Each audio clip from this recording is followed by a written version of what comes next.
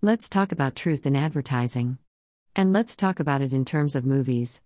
Encounter, 2021, a new Amazon original movie, is marketed as a science fiction film. It's not. At all. And while I realize the filmmakers don't always have control over how their movie is marketed, in terms of this movie, the false claim was a major distraction throughout. I love science fiction movies and was in the mood to watch one when I sat down to view this film, and so it was a huge letdown when this turned out not to be the case. That being said, Encounter is still a pretty darn good drama, which begs the question, why mess with viewers and tell them the film is something it's not? Encounter opens with a montage that made me think of the 1978 version of Invasion of the Body Snatchers, as we see images of something crash landing on Earth, and then we watch close-ups of insects ingesting alien microbes, and then insects biting humans, transmitting the alien microorganisms into the human race. I liked this opening and was looking forward to where this science fiction tale would lead me. We next meet Malik Khan, Riz Ahmed, who's working for the government, tracking this alien infection, as what is happening is again right out of an Invasion of the Body Snatchers movie as the alien microbes are taking over the humans' bodies.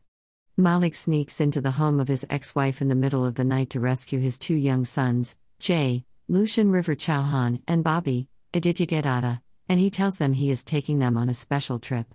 Eventually he does tell them about the aliens, and he says that he is taking them to a safe military base, and then he will return for their mom, who he says has already been infected.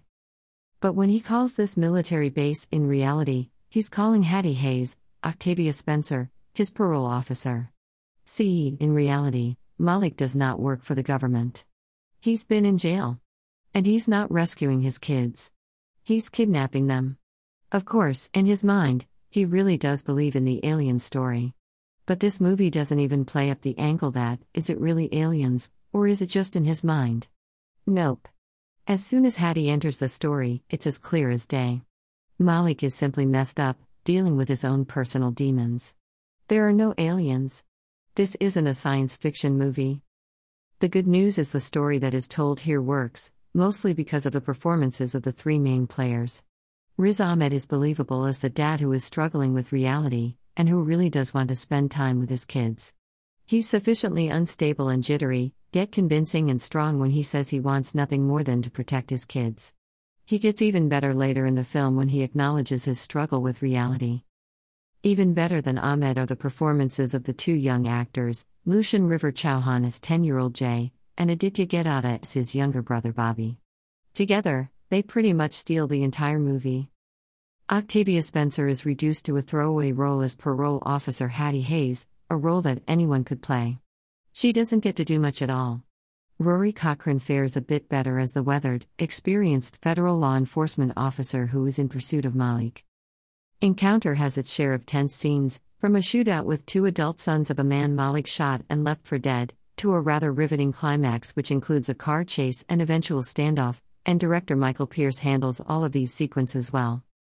The screenplay by director Pierce and Joe Barton isn't anything special. It's a straightforward story of a man who kidnaps his children, driven by the desire to spend time with them, and the suspense lies in the knowledge that he's just unhinged and delusional enough that he could harm them, or worse.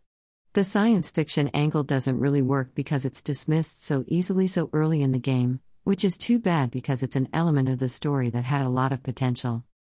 Barton also wrote the screenplay for The Ritual, 2017, a horror movie from a few years back that I thought was okay, but wasn't all that crazy about. As a straightforward drama, Encounter isn't half bad. The three main players were good enough that I didn't mind going along for the ride to see where their plight would take them.